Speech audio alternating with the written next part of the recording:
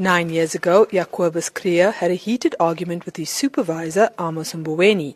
He then turned to his co-workers and used the K word to refer to Mboweni. This was not the first time, and Kruger admitted to having made the utterances at his disciplinary hearing. But after he was fired, Kruger denied using the K word. Justice Raymond Zondo pondered this about turn. How can anybody in South Africa forget whether he did or didn't use the word kefir on a particular occasion?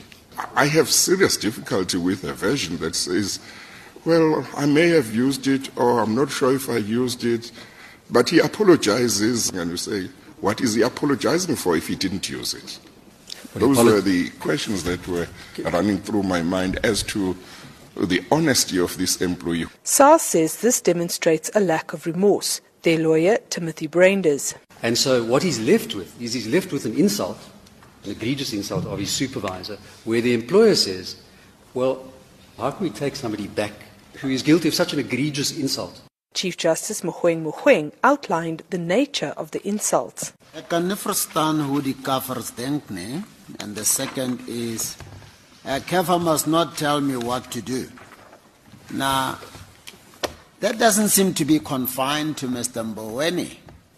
So anybody at SARS, who the word kafir or kafir refers to, the issue of intolerability of the relationship extends to him or her.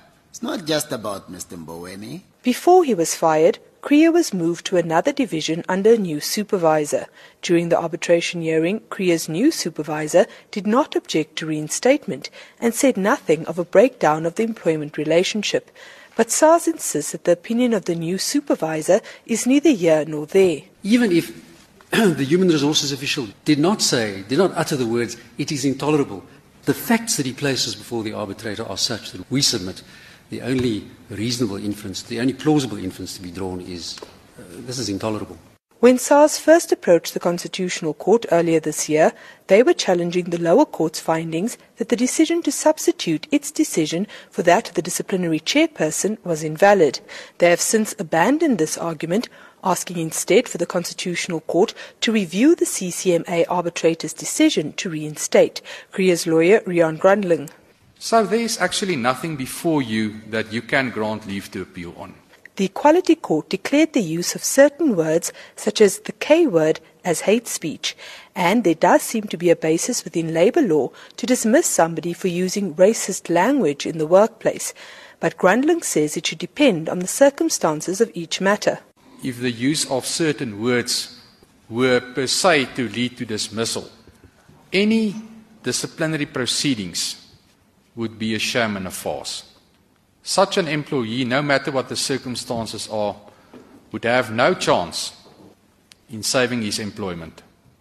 SARS now accepts that the way it fired Kruger was wrong.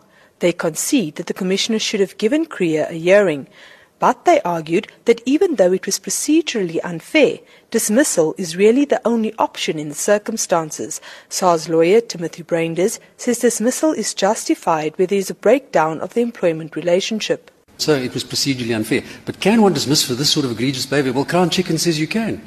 The LAC said, of course you can. That the conduct is so egregious that it does fall within one of the exceptions. And the moment it does that, no matter how substantively unfair a dismissal is, arbitrators shouldn't reinstate. SARS says it's willing to pay out compensation in the amount of 6 months' wages.